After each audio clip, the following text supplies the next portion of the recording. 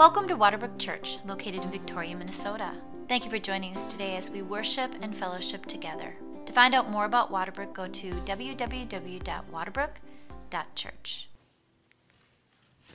Well, let me ask you to take your Bible and turn to Hebrews chapter 13. And we're going to kind of do an overview and focus on this section of Scripture starting in verse 7. But I'll probably pick up some of it again next Sunday as we have Phyllis with us, and she'll be sharing a bit of their story and testimony. But Hebrews chapter 13. Before we look at this, can I ask if anyone has memorized their memory verse for this week? Love to put you on the spot in a small group. Anybody learn 1 Peter 3 this week? Anybody knew it before we started? Oh. Yeah, that's earlier. Yeah, that's a good guess. That is that chapter, right? Or chapter 2 there. That's right. For Christ also what? Suffered once for sins, right? The righteous for the unrighteous. For what purpose? To bring us to God. Having been put to death in the flesh, in the body, depends on your translation, and made alive in the Spirit, or by the Spirit, again, your translation. So the memory verse for this week fits in because it's the gospel. And one of the great realities that we live out of and that we communicate is the gospel, that Christ had suffered once for sins, the righteous for the unrighteous, to bring us to God. That's the foundation of the gospel. So that as we live and we breathe and we follow and trust Christ in an uncertain world, our certainty is in Jesus, His finished work. It's not what we're trying to finish, His accomplished task on our behalf, once for all.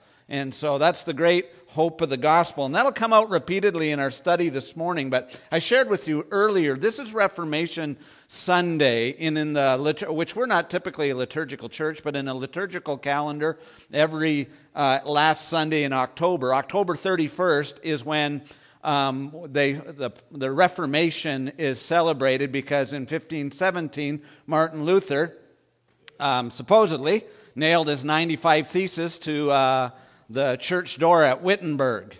He certainly wrote a letter at that point in time, we do know that, laying out his concerns with regard to what was happening in the church at that time, particularly and noticeably disturbed by the requirement of the people to pay indulgences to get their salvation, to get out of purgatory early.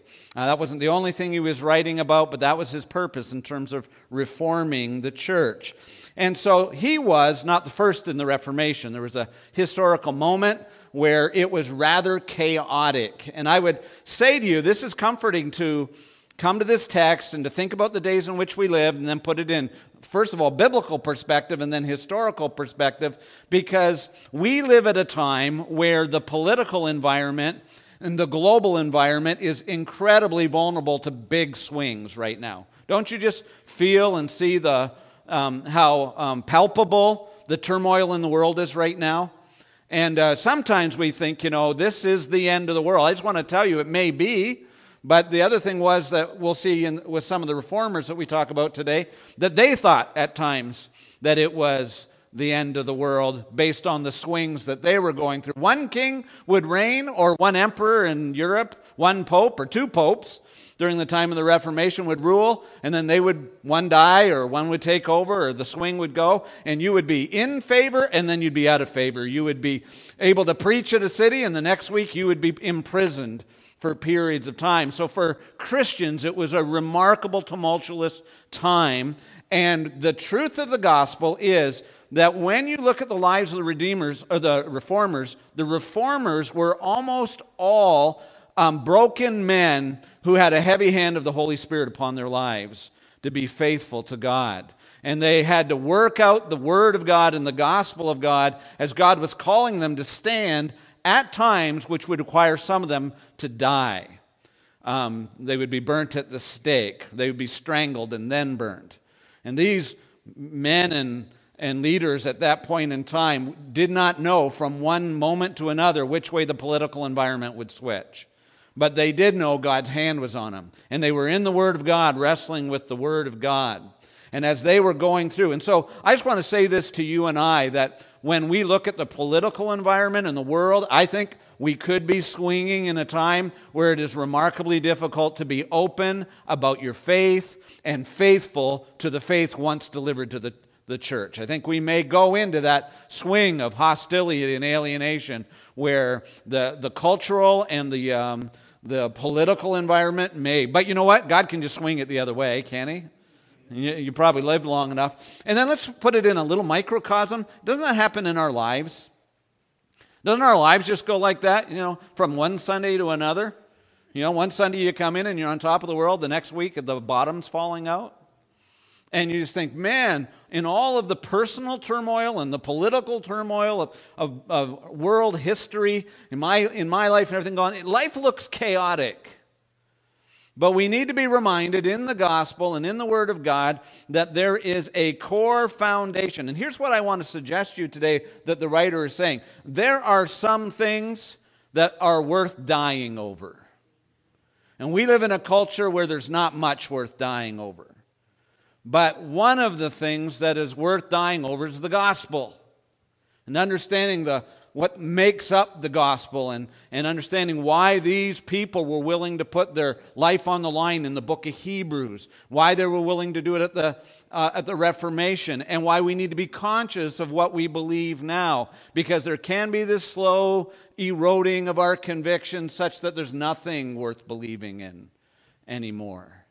And sometimes the good side of opposition and hostility is that helps you make up your mind whether or not you're in or you're not in. Whether or not you believe what you actually say you believe. And so when we come to this text of Scripture, I believe Hebrews 13, verse 7, I'll read it to you, but I want you to, what the writer is telling these believers, because they're in the pendulum swing of the Roman Empire. And it does swing. And there are people who have fled from Jerusalem because of the persecution in Jerusalem, and they've been scattered as the diaspora out into the Mediterranean region. Now there's people from the Roman Empire who are being scattered out from Rome because of Nero's persecution. And that was the life of the early church. But God built His church in the middle of that chaos. And God brought up people, and I want to reiterate this, God raises up weak people to do great things. And so no matter what's going on in the culture, you and I have to realize that under the church is the truth of the Word of God and the gospel and who Christ is and how God works. And He will bring us to a deep sense of our need of the gospel, so we will stand firm against the winds that switch and blow in different directions against us. And so Hebrews 13:7, look at that verse where we start, because what He says to them is for them to remember their leaders. Now, thank you for remembering Marianne and I on Pastor Appreciation Month. I never remember these things till somebody comes up, and Hillary, thank you she sent me a card in the mail this last week and from their family, and so I realize that's what's going on. But you know what? One of the things that we do is we come back and we are called to appreciate not just he's not just saying the contemporary leaders. That's not what it means here, that are presently pastoring you. He's talking about the people that brought the gospel to you and paid a price for it. So I want you to hear the text. He's talking about the leaders who have sacrificed so that the gospel would go out from Jerusalem to Judea to Samaria to the ends of the earth. And sometimes we forget how it is that we worship freely in Victoria, Minnesota in the year 2019. We worship freely because others could not. We live on the history of other people who went to jail, paid the price because they were concerned that people like us would get the Word of God, get the gospel of God clearly. And so there is times when we need to stop and say, do we realize that the freedom we have today here is not enjoyed by most Christians around the globe now? And that there is a call of the gospel to go to places in the world now where there isn't freedom. And God is raising up sturdy people in the gospel. in those places to stand firm and pay the price so that people could be rescued from sin and brokenness and oppression. So that's one of the things. We just got to think about that's what God is doing now, and that's what God's done for all of us. And it may not be here for long. We assume we have it. And they had swings. If you lived in England during the 1300s, 1400s, 1500s, 1600s, you were like, every time the Queen changed, every time the Pope changed, every time the king changed, there was a swing in the political party. And you could have been working on part of the British government, and on the next moment you could be hanging in the gallows. It's like Henry VIII's wives. I mean, just imagine what it was like. That was the environment in which the church was formulating the gospel. So let me read this text. Let me stop, because we're just a little church, so I can do this. Anybody know the 5 principles of the Reformation, the 5 key doctrines that they died over? Because we're going to walk through. Give me the first one. Sola fide, sola scriptura.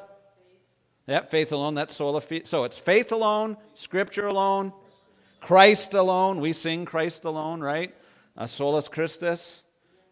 Soli Deo Gloria, to the glory of God alone. One more. Sola Gratia, right? By grace alone, through faith alone, grace alone. And so I want you to listen to this text. Look for Christ alone, faith alone, grace alone, to the glory of God. That's what the whole last section is. It's to the praise of God. And what was the first one? Sola Scriptura. It's going to be right in the first verse. So listen to Hebrews chapter 13, verse 7. Remember your leaders. Which leaders? Those who did what? Spoke the word of God to you. There's your sola scriptura. That's who you're to remember. Consider the outcome of their way of life and imitate their what? Works? Their faith. Verse 8. Solus Christus.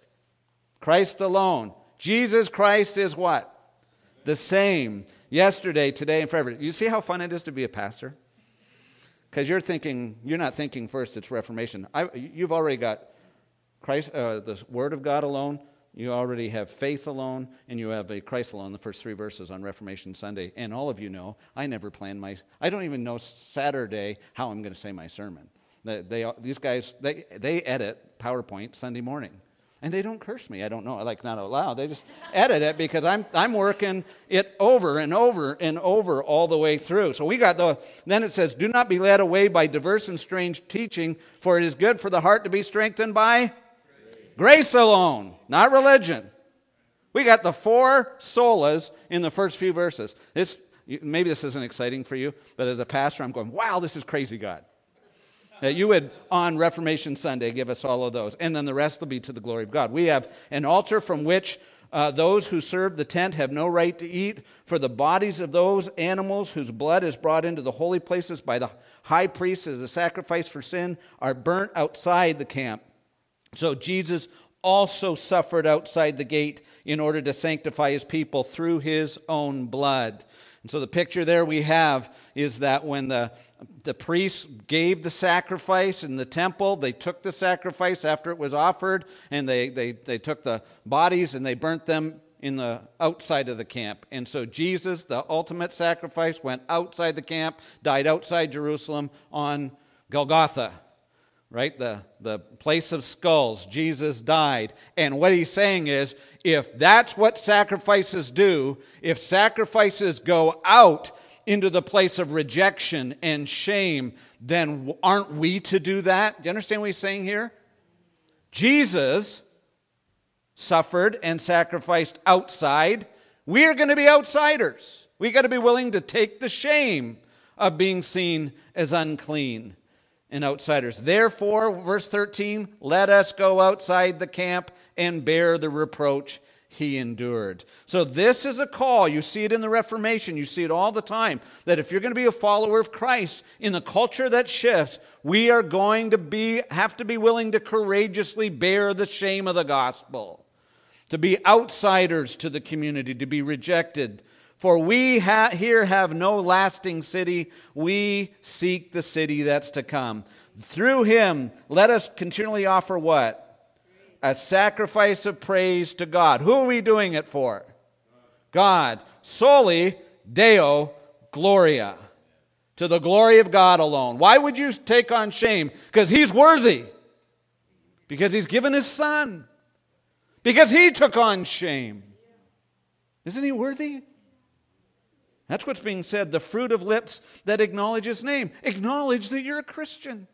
Acknowledge that he is your Savior. Be unashamed to identify with Jesus Christ, regardless of what the culture says, regardless of the shame, regardless of nobody in your family, nobody in your workplace, regardless if there's not another kid at school that acknowledges Jesus. We, for the glory of his name, will take the shame of saying, I belong to him. Will we not?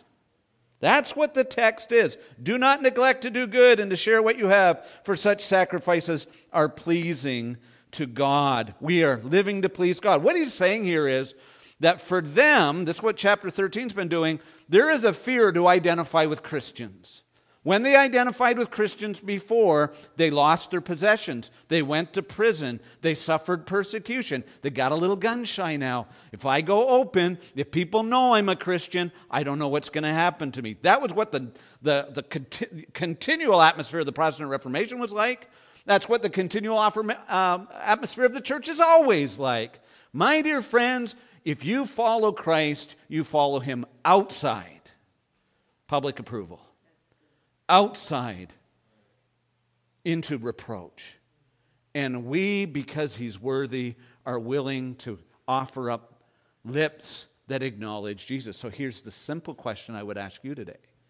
Are you willing to acknowledge publicly that you believe in Jesus? That you trust in him alone? Regardless of what the culture says, regardless of what it demands, will you remain faithful to him?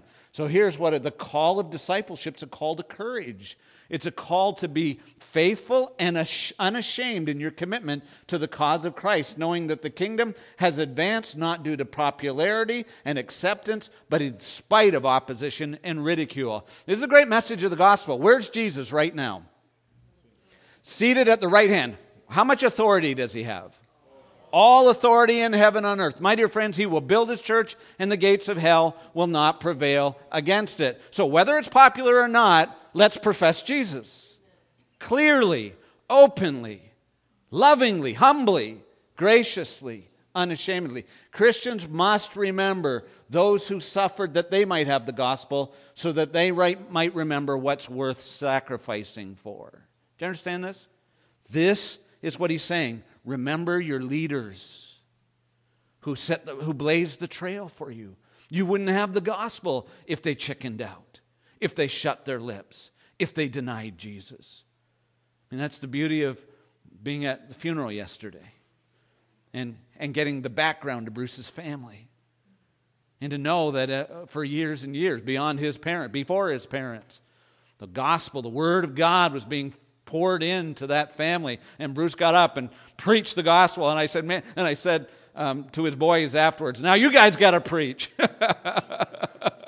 Right? Because that's what God does. He raises up. He pours in. Not so that we can be timid and afraid. My dear friends, what the world says doesn't matter. He will build his church. And he often builds it against every expectation of the church. So let me walk through this text and show you what we're to remember about those who are responsible. What is it? It's not making heroes out of them. It's making clear the gospel message. What did they teach? Number one, this is one of the convictions they had. You have to get the word of God into the hands of people. Faith comes by hearing, and hearing by the word of God. If you do not preach and proclaim the word of God, you will not change the world. You cannot change hearts. You hear the statement, preach the gospel and if necessary, use words. No, no, no.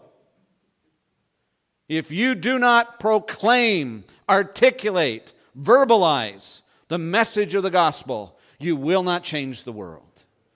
You can change politics. You can change education. You can have incredible swings. How many of you have been old enough? You know what? You don't have to be over 20 to see how politics swing, right? You can see how one president will come in and erase exactly what the previous president does. You know what? It'll happen again, it'll happen again, it'll happen again. And if your hope is in those kind of things, you will not change the world. Doesn't mean you don't care. Doesn't mean you don't show mercy. Doesn't mean you don't have compassion. But we give thanks, he said in verse 7, to those who spoke God's word to you. That was foundational. So that's the sola scriptura. So let me go to the next. I'll give you a couple of illustrations. This is John Wycliffe. He's called the morning star of the Protestant Reformation. So he's in the 1300s. One of the things that affected John Wycliffe a lot was the Black Plague. And you and I, if the Black Plague went through the world now, it would stagger us, even with the global population the way it is. And so the numbers are somewhere between 70 to 200 million people died in the middle 1300s in Europe, right, and beyond, but primarily in Europe. He lived at that time. And one of the things that affected John Wycliffe at this point in time was the wrestling in the culture, is God punishing us?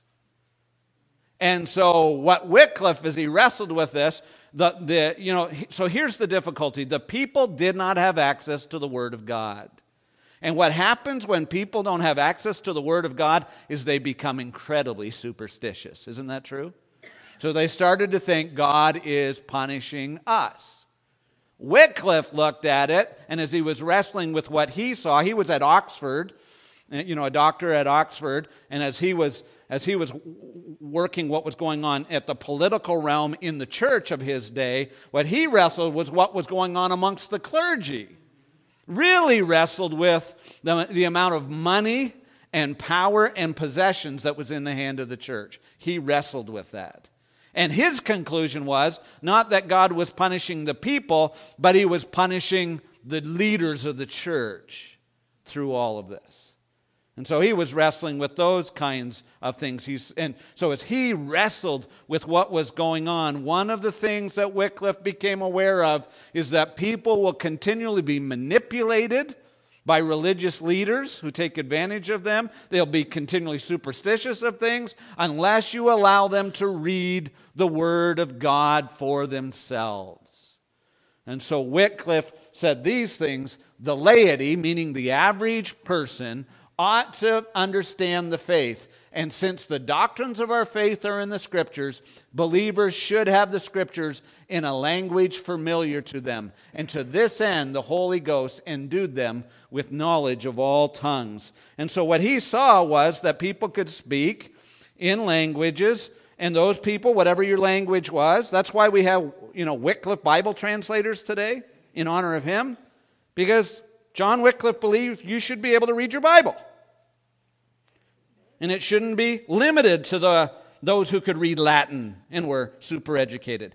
If you could get the Word in the hands of God, you could free the hands of people. The Word of God in the hands of people, you could free them from false, fearful manipulation, superstition, and ultimately condemnation because they didn't know the Savior. They trusted in other things. Of course, Wycliffe eventually dies. He's seen as a heretic. They dig up his body after he's dead, several years after his body is condemned. They dig him up, burn his dead body, and throw it in the river to make it look like he is cursed by God, by the church, because he dare give. Do you understand that most of the world historically has not had access to the Word of God? Some people because of geography, some people because of race, a lot of people because of religious alienation. I remember as a kid going to my cousin's church, and they couldn't come to my church. They weren't allowed to come to an evangelical church, but I could go to their Catholic church. And when I was a kid, you go to Catholic church, it was still in Latin. And I would ask them what they heard. They didn't know what they heard. No, they had a fundamental rudimentary understanding of their Catholic doctrine, but they didn't ever understand what was read in the Word of God. And there's a lot, it's recent history that many people did not have access to the Word of God. So one of the things that we thank God for is that we can read our Bibles and look at it and say, has Dibley got any idea what he's talking about? Right? Because you need to look at the Word of God. You need to be like the Bereans in the book of Acts. Study the Word of God, and in the Word of God you discover the central figure of the Word of God, which is Christ. Let me give you another illustration. John Huss. John Huss lived in Prague, Czechoslovakia. He was at the university there, and he was influenced. He's kind of just after John Wycliffe. He had read a lot of Wycliffe's writings, and one of the things they both struggled with, and John Huss struggled with even more. What happened at the time of John Huss? I don't have the date there, but he was 1369 to 1415. He was the master and rector and dean at Prague University in the Czech, what we would call the Czech Republic. There was multiple popes at that point in time. So there was a competition in the Roman Empire with different popes, and where that was going to swing, that affected everybody.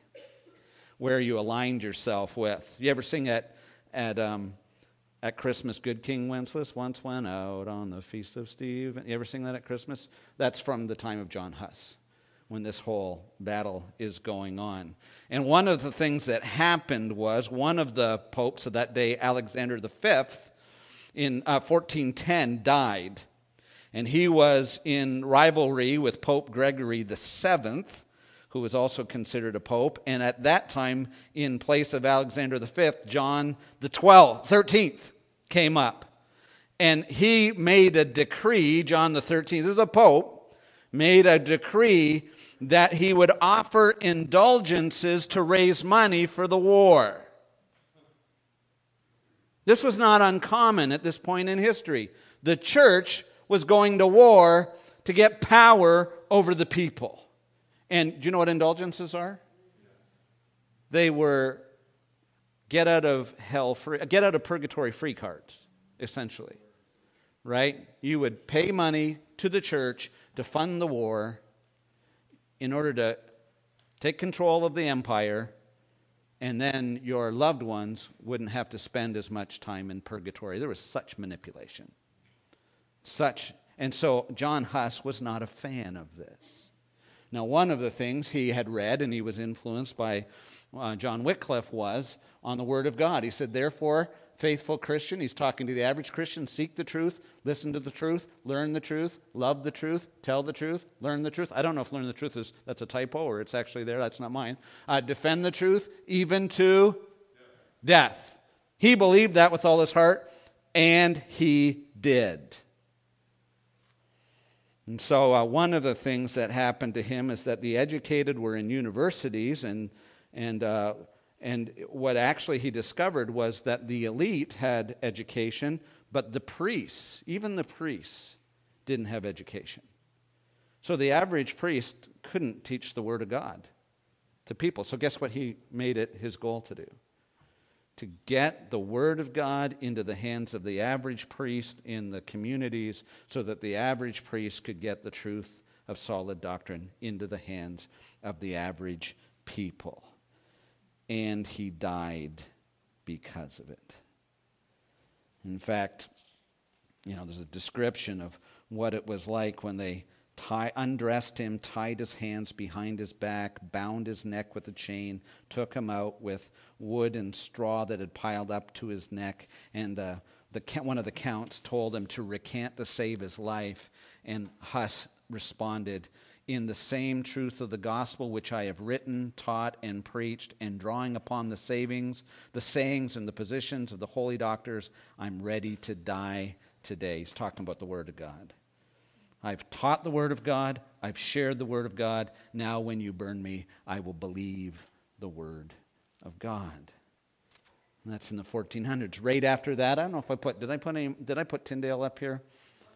Gone to the next one? No. Okay, let me read you Tyndale. William Tyndale lived at the time of Henry VIII.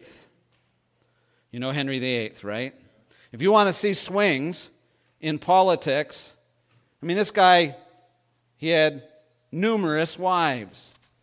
And one of the things that Tyndale wanted to do was to put the Word of God in the hands of the people. So he had opposition on one hand from the Pope, and then he ended up, because he criticized, Henry VIII wanted to get rid of Catherine of Aragon, and getting rid of Catherine of Aragon, he would execute his wife so that he could marry Anne Boleyn. Tyndale had the nerve to write and say, no, no, no, no, no. Well, that didn't make Henry VIII too happy with them, such that Tyndale ended up having to go to Europe and live in Europe. And my family, so my family history is in the 1500s. Same time that's going on, my family fled from England to Holland. And so he's fleeing at this point in time because of that. And he goes over to Europe and he begins, he was an expert in French, Greek, Hebrew, German, Italian, Latin, and Spanish in addition to English. He knew all of those languages. And he wrote these words, "If God spare my life ere many years, I will cause a boy who drives a plow." Sorry, I'll tell you, he's writing to the Pope here. He says, "If God spare my life ere many years, I will cause a boy who drives a plow to know more of the Scriptures than you do." That's not how to win friends and influence others. He gets betrayed. In 1536, he's in Antwerp, and Henry VIII sends a supposed friend to meet up with him, and his friend betrays them, and they arrest him and take him back to England, and he is executed. It is estimated that 83% of the King James Version comes from Tyndale's translation of what he called the Matthew Bible. He put the Word of God. He prayed that even on his dying, when he was being executed, he prayed, God, open up the eyes of the king. He prayed for Henry VIII. Marianne and I went to Anne Boleyn's palace, and when we went into Anne Boleyn's palace, we went to the library, and I was looking for one of the oldest translations of the Bible, Tyndale's Bible, and they told me I couldn't see Tyndale's Bible. It was getting fixed up, or they were preserving it. And then they brought out the book by Tyndale called The Christian Man. I think it was called The Christian Man, something about the Christian man. But he was writing to Henry VIII, and they brought it out and said, this is the very book that he wrote for Henry VIII. And they handed it to me. Now, if you know your history, you're going, what in the world? And they just walked out and handed me this book. And you just stand here and think, this book was written by a man who was writing to the king who would execute him. But that king would be partly responsible for the prayer that he had to get the Word of God at the time of the Gutenberg press, to get the Word of God out into the nations, and that changed the world. Isn't that marvelous? My dear friends, that's the kind of courage. That's what you're to remember. People who were so convicted that if you could get the Word of God into the hands of God's people, into the clergy that didn't even have it, if you could get there, they could get to Jesus, and it would change their lives. Let's go to the next one, faith alone. Verse 8. Verse 7, he says, remember your leaders, those who spoke the word of God, consider the outcome of their life and imitate what? Their faith. Their faith. So this is what he says. Look at their life, and what are you to remember about their life? And what the reformers would tell you, and what any godly person would tell you, is if you look at them, don't look at them, but look at what they were looking at. Don't put your trust in them, because they all had weaknesses, profound struggles. I mean, do you know Martin Luther's struggles? Have you ever read his struggles? He was a nut bar left to himself. That was true of Calvin when he was in France at the time of his conversion. The only hope they had, not only in being delivered from their sin and the system, but also sustaining them for the future, was that they had their faith, by faith alone. And that's what they argued. Only Jesus, only God, only trust in Him. And that's the theme of the Bible. You read the Bible, the righteous shall live by faith. For by grace you've been saved through faith. It's a gift of God, not of works. It's faith, faith alone. That's what they believed. So I give you this quote from Zwingli. Zwingli was in Zurich, Switzerland, and there was an overlapping in time and history between them with Huss and then Zwingli. Luther was certainly, so Huss was really influenced by Wycliffe, and Luther was certainly influenced by Huss. In fact, when Huss wrote some of his stuff, he was quoting word for word from Wycliffe. when he was talking about indulgences in the priesthood. He would write some of those things, and you read it, and you go, he's copying. Right? He's been deeply affected. So Zwingli's over in Zurich, and there's a whole other political sham that's going on over there between leaders and the university. And so he ends up being involved in that. But listen to what Zwingli writes about faith. He says, "But do you be of good cheer, for our day will not lack those who will teach Christ faithfully." I want to stop and let you believe that for today. Do you believe that? Do you believe that God will sustain the gospel ministry in a chaotic world? He will. And who will give up their lives for him willingly, even though among men their names shall not be in good repute after them? That's what this letter is saying. There are people who are talked down about in our time and our history, but I tell you, they were willing to take on the shame to keep the word of God, even if it cost them their own lives. So far as I'm concerned, Zwingli writes, I look for all evil from all of them. I mean both ecclesiastics and laymen. I'm not surprised, he said, when the church persecutes us. I'm not surprised when the average citizen in the average village, when they arrest John Bunyan and throw him in prison. But God will work. And he says, I beseech Christ for this one thing and one thing only, that he will enable me to endure all things courageously, and that he will break me as a potter's vessel or make me strong as it pleases him. And sometimes God would have somebody die, and sometimes some people would live. Right? But either way, he said, whatever it is, if I'm executed or if I live, this is the one thing, that the word of God and the gospel of Jesus Christ will prevail. So what the writer says is, look at them and don't marvel at them, marvel at their faith. Where's his faith? I am convinced. Who does he beseech? Christ. Who will enable him? Christ to endure all things. Let me tell you, who's going to enable you to endure all things? Christ. Where's your hope? In Christ alone. Without Christ, you will not stand in your faith, in your life. And so there's all kinds of changes that took place in Zurich. As Zwingli opposed icons in worship, he believed the Eucharist was commemorative and not transubstantial. He actually argued. See, here's the other thing I want you to realize. Most of these reformers were not looking to leave the church.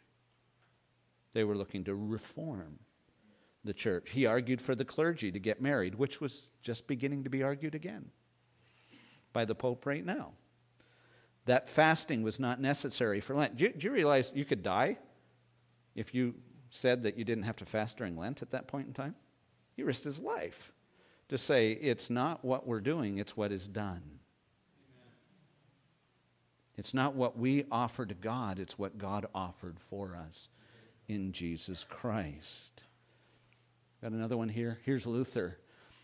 Luther's just talked that life is the life of faith. If you want to be comforted when your conscience plagues you or when you're in dire distress, then you must do nothing but what? Grasp Christ in faith and say, I believe in Jesus, God's Son, who suffered and was crucified and died for me. In his wounds and death, I see my sin. In his resurrection, I see the victory over sin, death, and the devil. I see righteousness and eternal life as well. I want to see and hear nothing except him. This is true faith in Christ and the right way to believe. Don't you love that? That's what he says. When I look at the cross, I see my sin. I look at the resurrection, I see my victory. Where is my hope? In Christ alone. In Christ alone. And so that's where we go to the next one. So it's faith alone in Christ alone. Look at verse 8. Jesus Christ is the same what? Yesterday, today, and forever. William Lane in his commentary makes this clarification. Verse 8 is not to be interpreted as an acclamation of Jesus' timeless ontological immutability. There's some $3 words for you.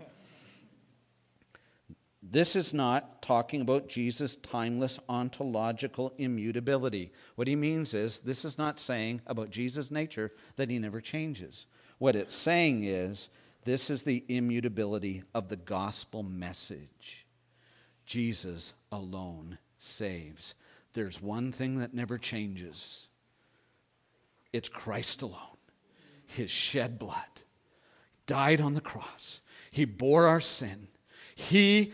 Okay, Let's try the verse again. Right? Can we do the verse again? 1 Peter chapter 13. For Christ also suffered once for all. For sin. For sin. Thank you. The righteous for the unrighteous. To bring us to God, having been put to death in the flesh, but made alive in the Spirit. That's the gospel. All Christ. He suffered in our place. It is finished. So let me give you John Wycliffe. This is the morning star of the Reformation. Trust wholly in Christ. Rely altogether on His sufferings. Be aware of seeking to be justified in any other way than by His righteousness. Faith in our Lord Jesus Christ is sufficient for salvation. There must be atonement made for sin according to the righteousness of God. The person to make this atonement must be both God and man. Who was God? Who was man? Who was both? Jesus. Christ alone. Isn't that great? That's just as it's beginning. These guys would die because there is hope, there is salvation in no other name. No other name.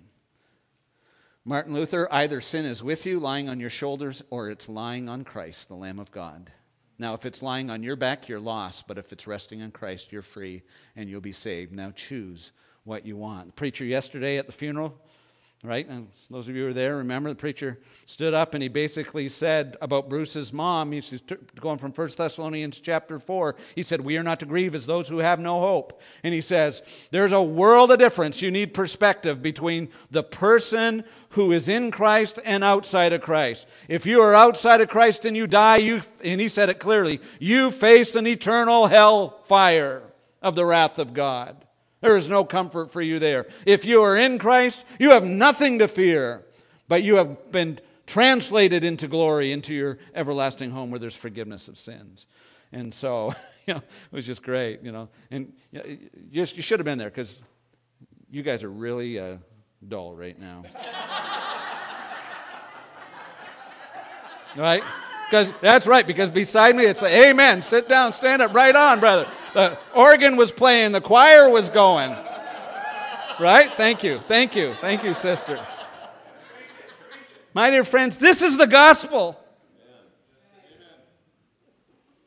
Are you giving us permission? I'm not sure.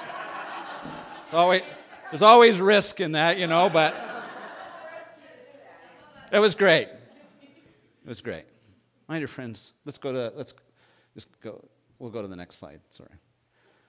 This is Calvin. Whoever's not satisfied with Christ alone strives after something beyond absolute perfection. If it's Christ plus something else, then you're insulting Jesus Christ. Let's go to the last couple. Grace alone. Drink continually from the fountain of their lives. Look at verse 13. This was the temptation. They were being pressured to move away from overt commitment to Jesus Christ back into a religious system. That's the danger. The danger of these people, the danger historically, is not that you turn away from Christianity to godless worldliness. Most of the world is religious. In the next generation, friends, as much as atheism or agnosticism is growing in America, globally, that's not what's happening. This world is profoundly, I would say naturally, by design of God, religious. It's where you're going to go. And the Bible warns us here, He warns them, do not move towards a kind of religious faith where you feel accepted and tolerated because you jump through the right religious hoops. It's better to be strengthened by grace than by food. Right? Because that was their temptation. If I pull back away from trusting in Jesus overtly and just become back in my Jesus-less Judaism, I won't get persecuted. My dear friends, there's no grace in religion. There's grace in a person, Jesus Christ. And so it is by grace alone. So let's go to the next slide. Here's John Calvin again. There is no other method of living piously and justly than that of depending upon God. You can put all the pressure on your kids to be religious, but if they don't have the grace of God, they'll never be right with God. They'll never be able to persevere. They'll never have the courage when they light the flames or when they ridicule them at class. We'll never have a preacher come up from the next generation. We'll never have missionaries going to the nations or to our next door neighbors. If we give them religion, we must give them the unfailing grace of God in Jesus Christ. It is by grace you have been saved, and it's by grace you live.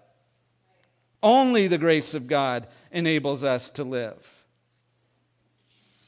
And all of these people knew it because they were broken sinners. Calvin used the Calvin quote there. Calvin was trained to be a lawyer. He's French. He was in France at the time. And he talks about what happened to him as he came under the influences of some who were moving to Protestantism. In fact, he had to flee. That's how he ended up in Switzerland. He had to flee from France. But when he came to realize that there was no way his life honored the Word of God. That's what Bruce said yesterday when he was speaking to his family. He got up and said, go to the law and look at yourself. And if you go to the law and look at yourself, you'll realize you're a sinner. And if you see you're a sinner, then go to Jesus. I'm a baby, I'm up there weeping. Bruce is preaching, I'm crying, I'm praying. Preach it, brother, preach it. And you did circle around and said it again. You were clear. Circled around, right? It was a glorious thing. But that's what happens. What happens when you come to the Word of God and Christ alone and grace alone is you do not come to confidence in any way. But what you come to realize is that unless the Lord treats me in mercy, if I only come by faith in Christ alone, unless there's grace, I cannot be saved from my own law breaking. That's what turned Calvin to the gospel. He became aware and studying. And that changed his whole life. It was funny because he goes to Geneva. That's where he ends up eventually. Geneva, he's pastoring in Geneva. And then after a period of time, they boot him out of Geneva. So he has to go to Strasbourg. He's hiding in Strasbourg, hanging out there with his buddy that was with him in Geneva. And then the church at Geneva calls him and says, you want to come back and pastor? He called Geneva, Switzerland, a cross. I forget what the other phrase that he used but it was not a vacation spot for him. He was not going back to Geneva until he realized that if God had called him to be there, then God would give him the grace. And he went back. It's kind of funny, actually, because historically he goes back. I think he was gone for 3 years, and he had been preaching. That's one of the beauties of Calvin. If you ever read Calvin, my favorite thing are his commentaries, because he would preach expositionally. That was one of the things he did. He'd take the Word of God. Here we are. So he's been gone. He was kicked out of Geneva for, I think it was 3 years. And he comes back. He comes into the church, picks up his Bible like I do on a Sunday morning. He said, and the last Sunday I was here, we were in verse, bang. And he picks up where he left off 3 years ago. You kicked me out. Here we are. Let's pick up where we left. Now that's believing in the Word of God.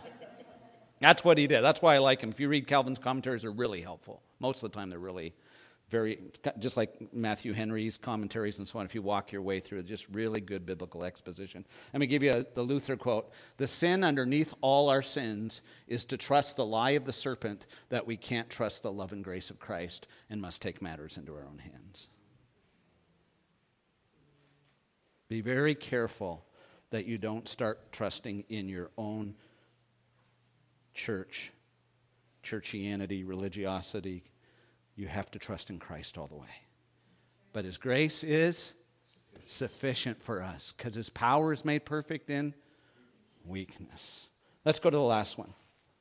To the glory of God alone. You read that last section. We'll talk about it more next week. But let's go down to verse 13. He talks about the sacrifice being taken out to the outside of the camp by the priests when they finished with the sacrifice and the blood was taken for the sacrifice. The body would be burned outside. Jesus, what did He do? He goes outside, the reproach and shame of the sacrifice. And we are called to do that. Verse 13, therefore let us continually offer up a sacrifice of praise to God. That is the fruit of lips that acknowledge His name. Do not neglect to do good, sharing what you have, for such sacrifices are pleasing to God. In other words, God, after all He's done for us, and all He is for us, and all He ever will be for us, is worthy, isn't He?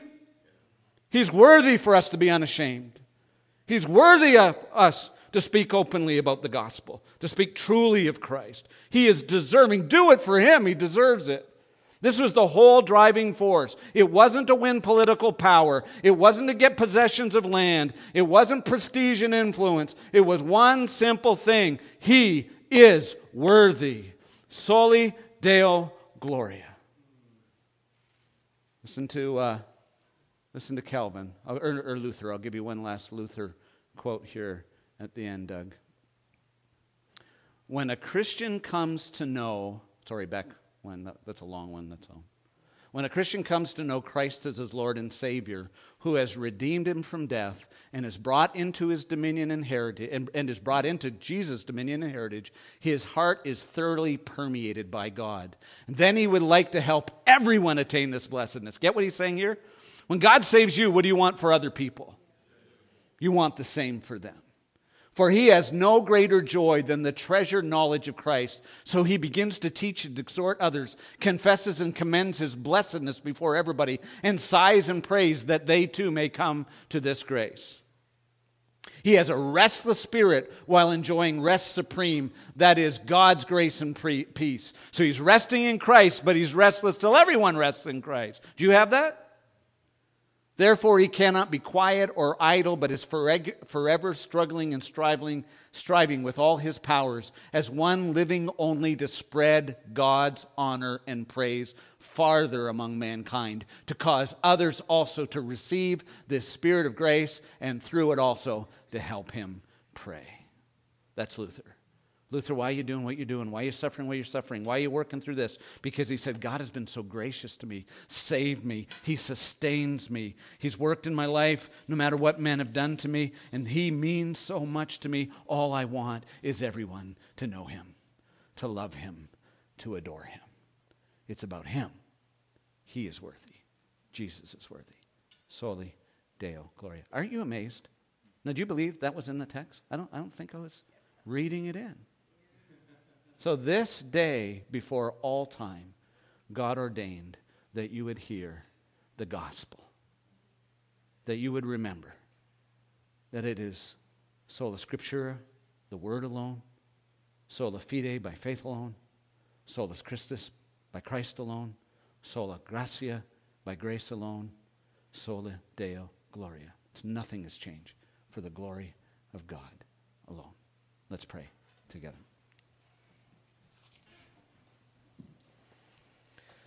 So, dear God, we fear not what men may do, and we fear not what may come in U.S. politics and global politics. We do not weigh, most of all, what men will say, the shame and the ridicule that will come upon those who believe the Bible and live by its truth and speak it in a culture that ridicules and brings reproach upon us. Jesus took reproach for us. Oh God, let us be willing to take reproach for him. Heavenly Father, we thank you that Christ is on the throne, that he is sufficient for sinners, that anyone who calls upon the name of the Lord shall be saved. And so I pray, dear God, if there's one person today who has not put their trust in Jesus Christ, that today would be the day of salvation. I pray today we would put our trust in Christ, not in religion, not in religious leaders, not in my efforts, not in anything I've done, but in the finished work of Christ who has triumphed over sin and death. Oh, come to Jesus today. Trust in Jesus today. Spirit of God, give us boldness. Give us love. Give us a delight in Jesus, we pray, that cannot help but be shared. We ask in his wonderful, wonderful name. Amen. Thank you for joining us today. If you'd like to find out more about Waterbrook Christian Church located in Victoria, Minnesota, go to www.waterbrook.church. Have a blessed day.